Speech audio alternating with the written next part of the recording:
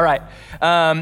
Also, along with Awaken concluding, our teaching series, My House, Your Home, is concluding. Aww. I know. Also, you can't see the font at all, but that says, if you look really close and squint, that says My House, Your Home, I swear. But yeah, we're in the fifth week of this series, and if you're new, it's all online. Ethos Hillsboro Village. Our podcast is on Spotify and Apple. You can catch up. But basically, we've spent 5 weeks just like trying to. My wife is squinting her eyes so hard. I looked over at my wife. She was doing this. I know, babe. The font's the wrong color.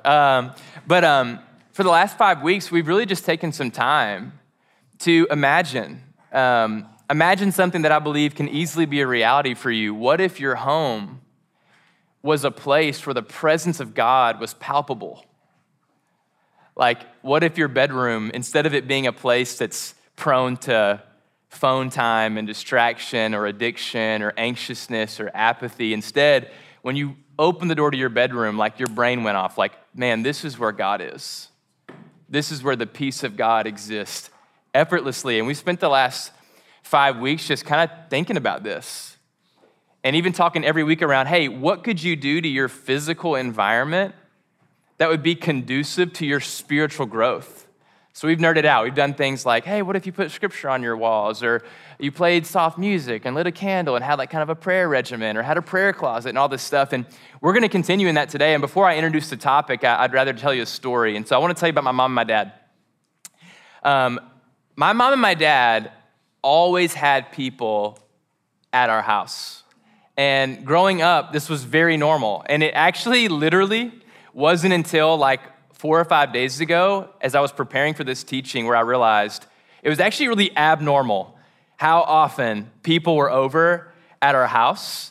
And we had people over for a lot of reasons. One of the main things was we hosted Survivor Night. What's Survivor Night? Sounds creative. Nope. Just a television show every Thursday at 7, okay? And my parents would literally, this is not a lie, they would put tiki torches out in the front yard, light them. We had a purple boombox that we'd put a Survivor CD soundtrack in, close it, press play. I can't remember the theme song anymore. It's not coming to me because that was a long time ago, but they'd press play, and then like all these parents and kids would show up. Inevitably, the kids would go outside. The parents would watch Survivor. I'm not really sure what they did. And we lived in a small town, so that was like as good as it got. That was pretty lit. That was like downtown, you know what I mean? I remember also having friends over all the time, and my parents were so cool with it. And it wasn't just like one friend. I would have like 8 friends over. And we'd either be playing football in the front yard, and I'd always be, all-time quarterback, or we'd play Call of Duty and drink like Monster energy drinks until 2 a.m., and just the most like I'm 17 ever. I remember multiple occasions we had friends that were in kind of a crisis and they needed a place to live.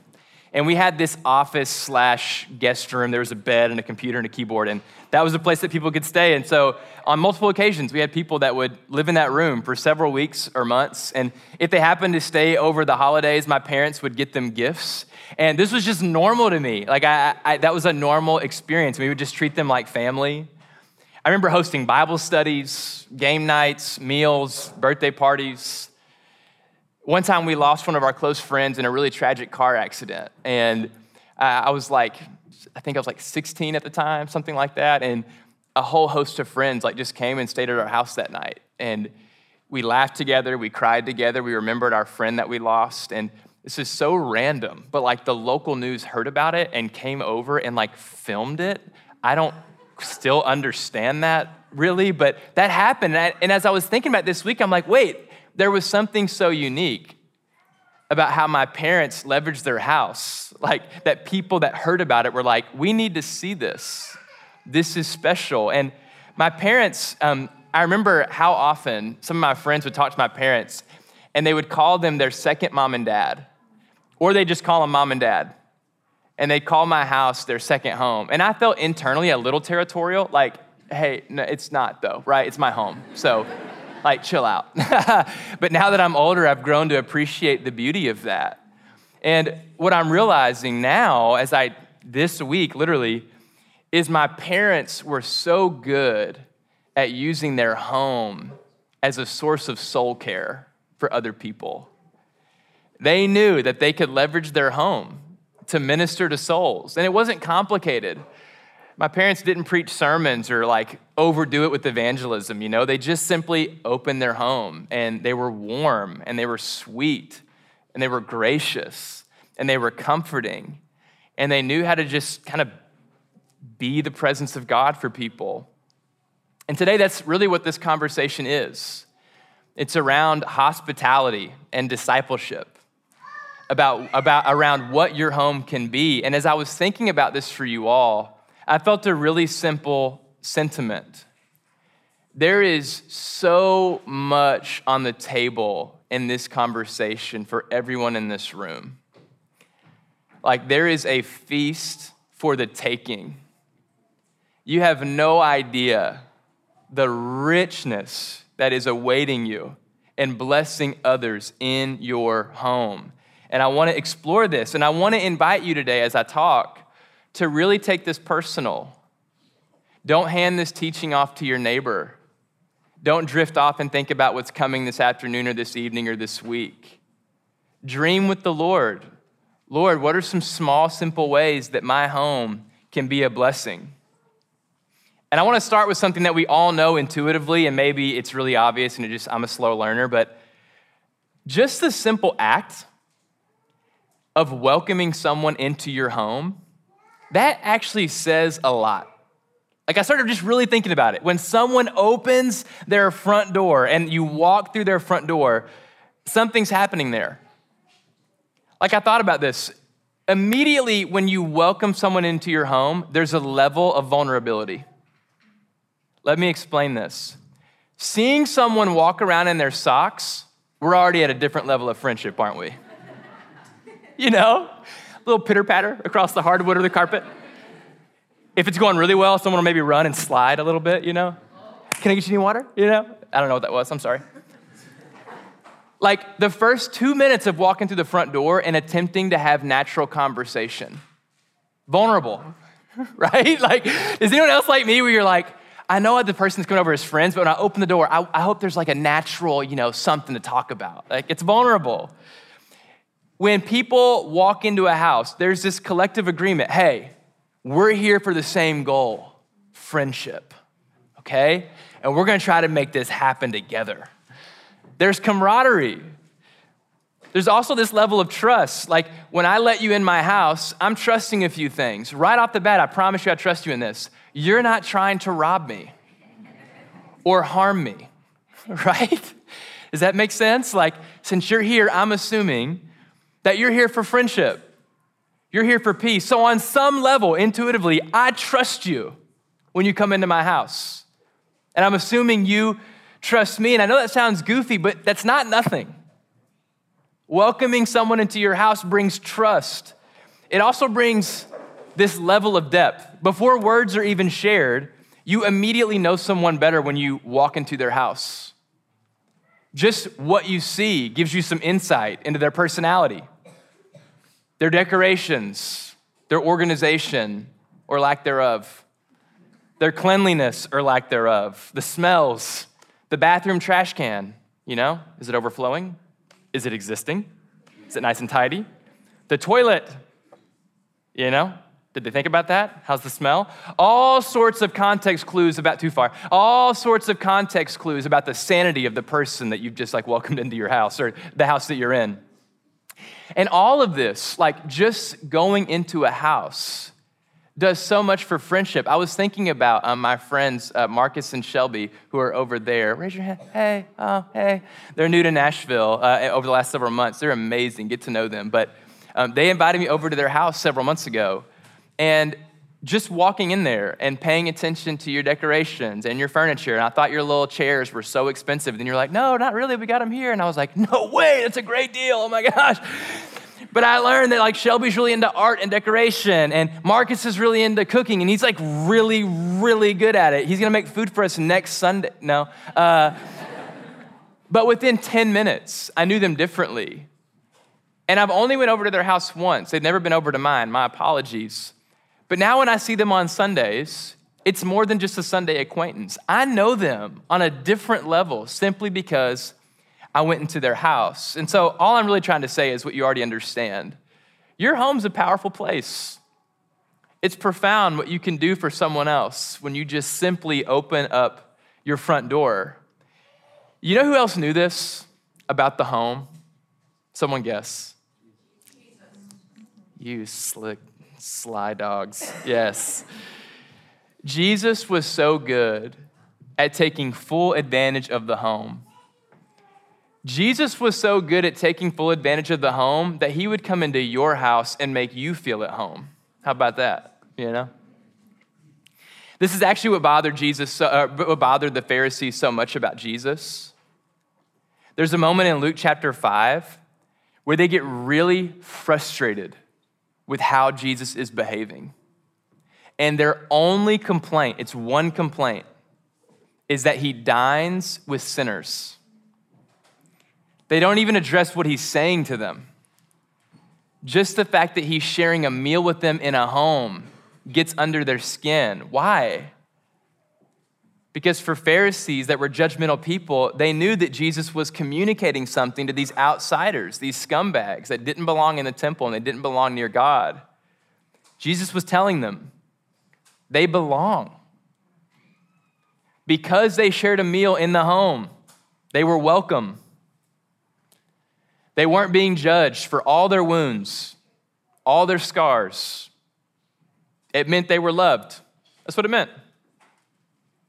Just imagine Jesus sitting at the table.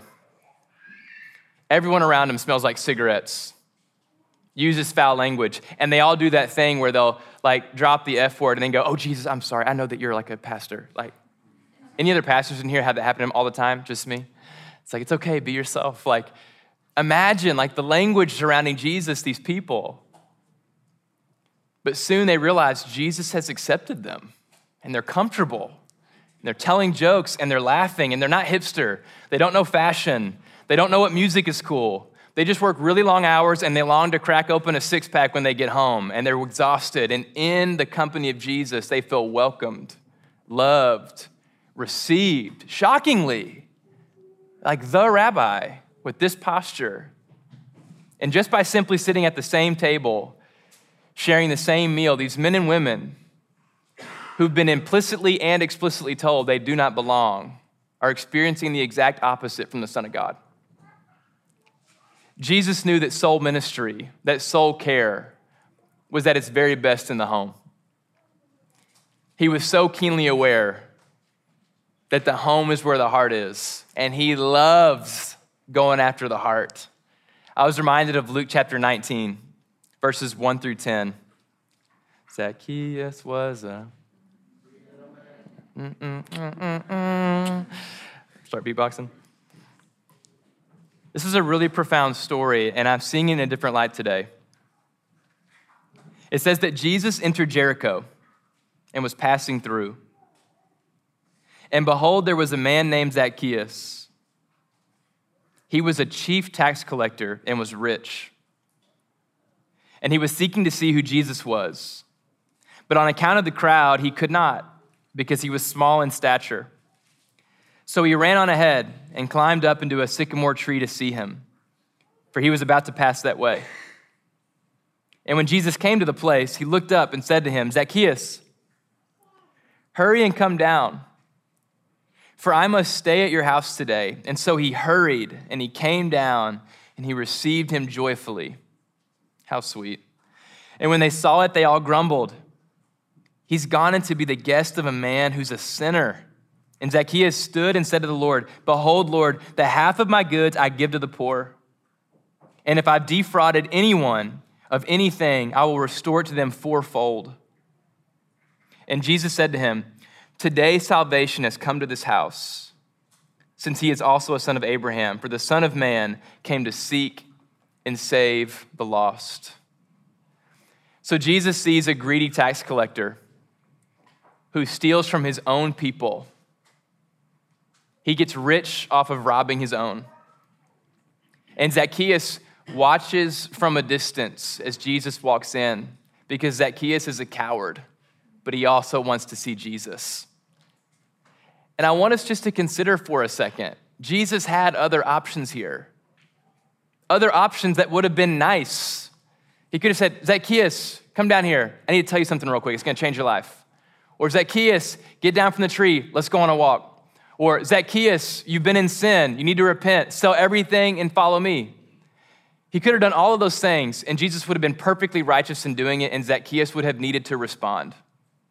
But instead, what Jesus does, in the midst of 3 years of the most powerful ministry the earth's ever seen, while tens or hundreds of voices are screaming his name, begging for his attention, Jesus chooses to slow down, to press pause on the world around him, and to do something incredible, to pay attention to Zacchaeus. To look at Zacchaeus in such a way that Zacchaeus knows, I've got nowhere to be. I got nothing on my agenda today. I'm coming to your house, and we're gonna eat together. And in that moment, Zacchaeus knew something about himself that he had not known before. Holy smokes, I'm loved by God. I'm welcomed in the presence of the Lord. Jesus gave Zacchaeus his time, his love, his listening ear, his care, his compassion, his grace. And it says Zacchaeus received him what? Joyfully. Isn't that amazing? From being a skeptic in a tree to joyfully receiving Jesus into his dining room. And he gives everything that he had ever stolen away and returns it fourfold. And then Jesus concludes this moment by saying, today, salvation has come to this house. For the Son of Man came to seek and save the lost. Jesus came to seek and save the lost and understood the home is a primary tool for doing so. This is something I love about Jesus. The love of Jesus is always up close and personal. Always. Jesus did not understand a mercy and a compassion that stayed distant. He touched the leper. He welcomed the children. He put his hands on blind eyes and deaf ears. He washed dirty feet. He reclined at the dinner table for anyone that was hungry. Anyone looking for love never came up empty-handed around Jesus. And I want you to know this, church. The same Spirit that was constantly bubbling over in Jesus, showing these radical moments of the sweetest love and presence and compassion, the identical Holy Spirit in Christ is in you. Do you hear the miracle I'm proclaiming to you? The same Spirit that saw salvation come to Zacchaeus' soul in the context of his dining room abides in you. The same Spirit that lived in Jesus lives in your home. The same Spirit, willing and eager to save the lost, is in your home. He's in you. And he wants to bubble up. He wants to overflow. Philippians 2 says that Jesus was just sitting in glory.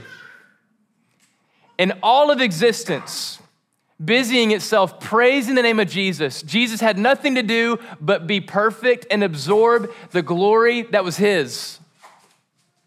And for the sake of the world, he set everything aside and became obedient to the point of death so that you and I could be called sons and daughters of God. If Jesus can set aside the glory of heaven, can we set aside our home? If Jesus set aside the glory of heaven, could we set aside our home for the glory of God and the salvation of our brothers and our sisters? I believe revival is just waiting to happen in your home. More than a powerful sermon or an amazing worship set, if we were a collection of individuals, each of us utilizing the space that we call home, saying, "Come, Lord, come. Will your Holy Spirit minister to this place? May your grace pour out of this place. May your compassion pour out of this place. May your Spirit meet the downtrodden, meet the broken in this space." This church would multiply tenfold with salvation, not church transfer.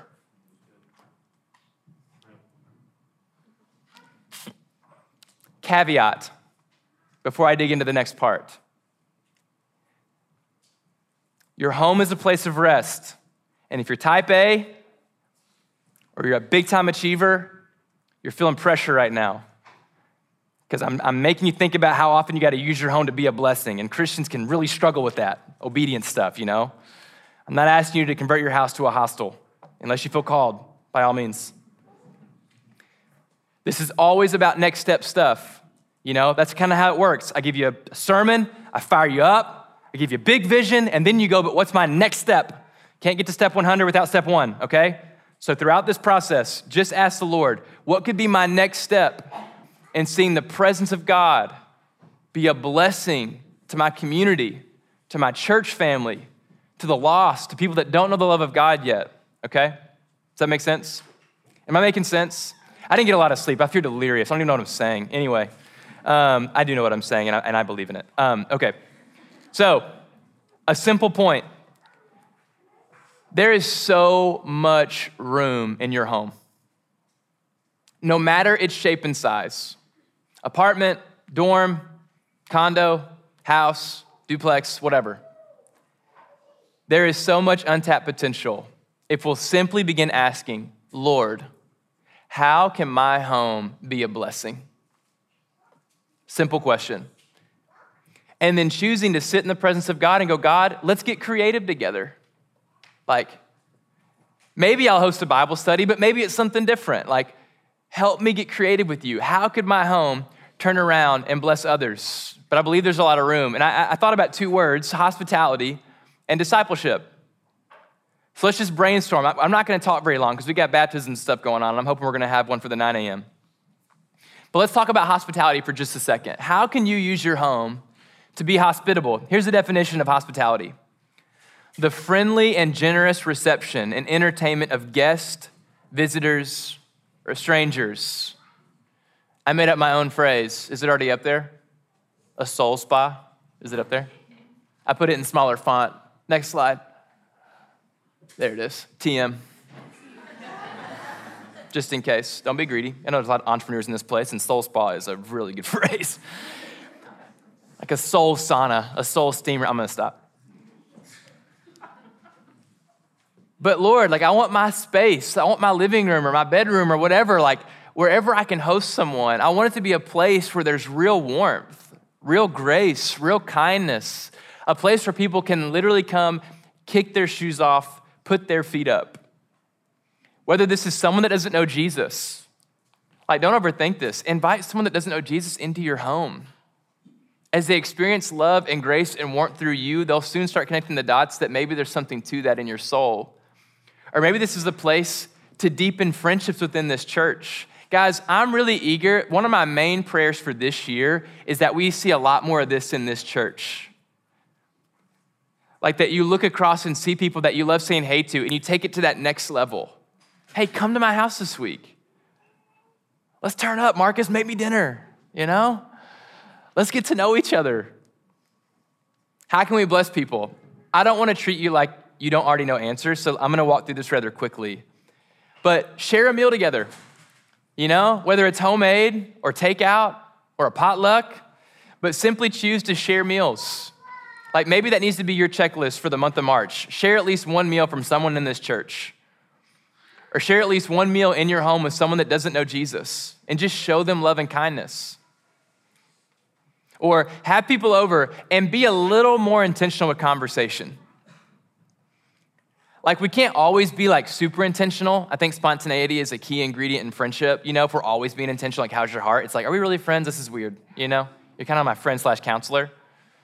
But certainly sometimes check in with people. Practice listening. And practice listening in the way you respond to them. Ask them questions about their life. And when they get done talking, respond by reflecting what they've said, not by saying, oh my gosh, that reminds me of something about me. But like, hey, I hear what you say. That sounds challenging. Is that true? That's kind of what I'm hearing. You know what I'm saying? Okay. Man, do stuff that makes you laugh. Have fun together. I feel like you guys get this, but play games, arts and crafts, listen to music, make music, right? Nashville. Watch movies, do pranks. Dude, we have lost the art of pranking. No one has ever TP'd my house. Do you not know my love language at all? Come and just like paint my front door and leave. In the middle of the night, I come out, my door's just a different color. That'd be hilarious if you chose a good color. Be adventurous. I gave away some secrets. Be adventurous. Do fun stuff. Use your home as a greenhouse for community to grow, guys. Untapped potential. Look, your first dinner is gonna be awkward, but a year of dinners will form crazy good friendship. I promise you. Let's do that. Secondly, your homes as a source of discipleship. Guys, we overcomplicate and we make boring discipleship. We've reduced discipleship to, can you meet at 8th and Roast at 8 a.m. on a Wednesday? I'm not throwing shade at coffee shop discipleship. I love that. But discipleship can be far more enjoyable than that. Discipleship is, hey, come over to my house regularly and we're gonna hang. One of my favorite versions of discipleship is osmosis. It literally means just be around me. While I make food, while I grocery shop, while I run errands, while I exercise, while I go on a walk, just hang out. And I'm praying for you, and I'm following Jesus, and I want you to follow Jesus. And so while we're together, there will be natural conversation that is centered around you becoming more like Christ. Just get them to your house. Spend time with them. I want to say this to Christians in this space. If you're not discipling someone, there is something missing in your life, and it is such a beautiful adventure. Discipling someone for 6 months is fine. Discipling someone for 4 years is so much fun. You will watch them become like Christ before your eyes, and you'll start feeling like a proud parent, even though you're only 2 years older than them. Then you'll apologize for crying like a proud dad. That's happened to me. I'm so proud. I'm sorry. Yeah, we're the same age. And I think we feel this pressure on discipleship. How do you do it? What does it look like? Dude, don't overcomplicate it. Pray for them and spend time with them. That's the osmosis strategy. But also, maybe you do want to do something more intentional. Hey, come over to my house these nights, and we're going to get in the Word together. Or we're going to practice praying together for an hour, and it's going to be super weird until it's not, and then it's going to be awesome. So I don't know which version of discipleship you feel called to. If it's like, I'm going to just like kind of put my toes in the water and just like come over, I'm praying for you, and we'll just hang, it's all good. Or maybe you want to do something more intentional, but I challenge you, Christians, use your home as a source of discipling people you care about. And if you don't know who that is, spend the next couple of weeks praying, God, will you show me someone that I can like invite into my home and help them get to know Christ? Help them follow Christ as I do? And so what I want to challenge you to do this week, I remember a few years ago, actually this was like 8 years ago, I went over to a friend's house. And they were so sweet. We were having this awesome conversation. And in the middle of the conversation, I told them, like, I feel a peace in this house that is so profound. I don't talk like that, okay? I was like 23. I was like, there's something about this space, not what you're saying. This space has such peace in it. And they were like, you know what's funny? Is last week, we prayed over this house. And we literally prayed that as someone crosses the threshold of our front door, they immediately feel the peace of Jesus. And I said, you know what's funny is I waited to tell you that I felt the peace of Jesus the second I walked in here. It was so weird. I know. This is kind of weird vibes. But it happened, all right? And I want to just encourage you, sometime this week, out loud, spend 10 minutes, pray over your house. Father, You have loved me so well. You have ministered to me so well. You have brought me so much grace and mercy and peace. It would be my honor, my absolute privilege, if my home became a place where someone else encounters that grace and mercy.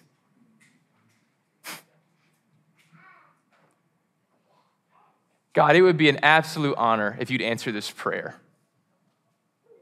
And I don't know the first thing about how to do it, but you're the Holy Spirit, you got this. So I give it to you, Lord.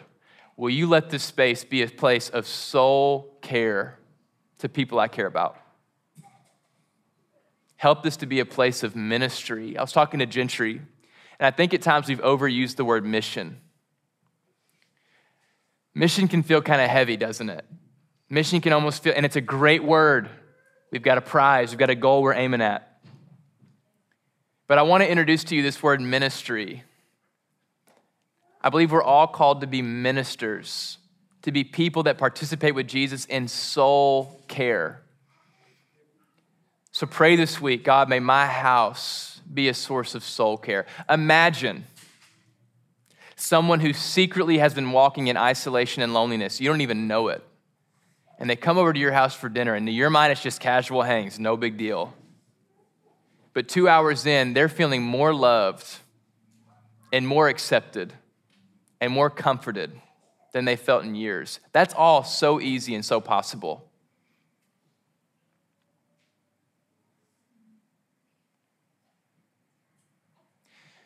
Marcus, would you mind coming up here? I already told Marcus I was going to ask him to come up here. This isn't that spontaneous. He doesn't super know what I'm asking him to talk about, but we got lunch this week. I thought the timing was cool. We were supposed to get it last week, and then had to cancel. Would you just take like 2 minutes, 3 minutes or less? Like, you don't got to talk a long time. But you have a big heart. You and Shelby both have a really cool heart for this. And will you just share why you feel like the home can be a place where true, like, just gospel life can take place? Yeah. Hello, I am Marcus. My wife is Shelby. So both of us come from the hospitality industry. Shelby's kind of out of that right now. She's going into interior design, like art and decoration. But I'm currently a chef at a place called South Hall Farm and Inn. And so, And so hospitality is a huge part of our life. And we both feel like wholeheartedly called to this industry. And,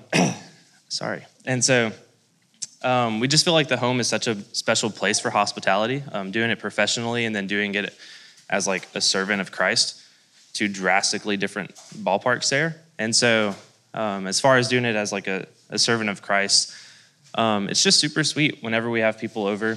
We try to do it often.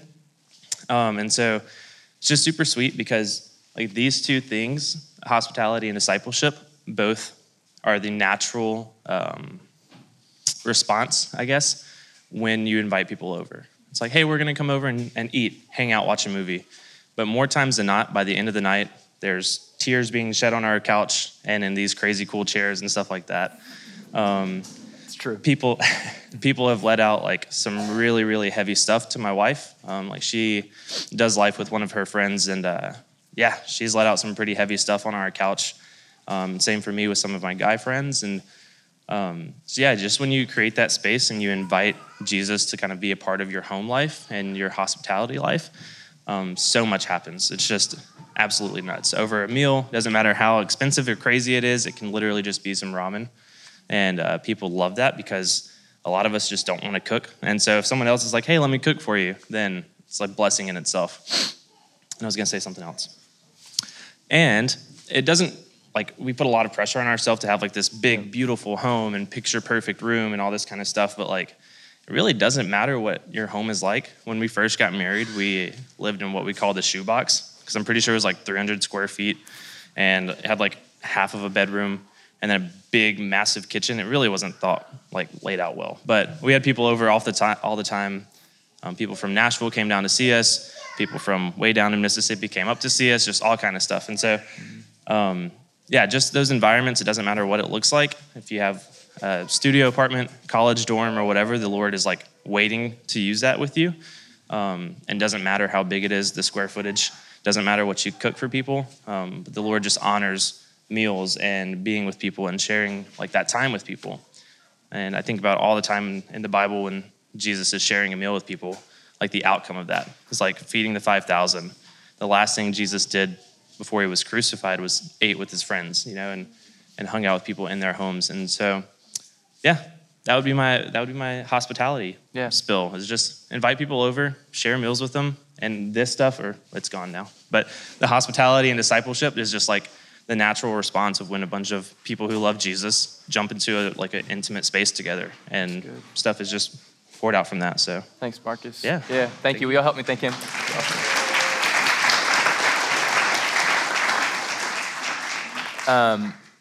Our lunch was going so good, I actually recorded our conversation. I was like, hey, I'm sorry, but I'm about to make this like a makeshift podcast, because like some of the stuff that he was sharing had so much wisdom in it. I'd encourage you, if you have any questions around this, literally go find Marcus and Shelby and ask them specifics. But I think for us, like, I don't know why it can feel so weird, the prospect of intentionally inviting people over with the intention of showing them Jesus. Guys, that is not weird. Jesus is amazing. Our hearts are desperate for him, whether we know it or not. And people are eager to be loved. So like, let's take the pressure off. Let's stop being weird about this. Open up your home. Pray that God will help you bless someone. And I think some really cool things will happen. So I want to go to communion, and I want to unlock my computer. I want to go to communion, and we'll spend like 4 minutes. And I want to invite you to prayerfully imagine with God a few ways that you could use your home as a source of soul care. Now, some of y'all live in small dorms. I hear you. Get creative. Maybe it's not your dorm that you're using. I trust you. You're smart. But prayerfully imagine with God. God, what could this look like? Like, how could I make people feel at home? How could I make a place a source of like soul care, peace, kindness, love, compassion? And then I want to challenge you to write down 1 or 2 things that you can execute, that you can actually act on, okay? And so 4 or 5 minutes, we're going to play some soft music. I invite you to wrestle with the Lord, and then we're going to share together.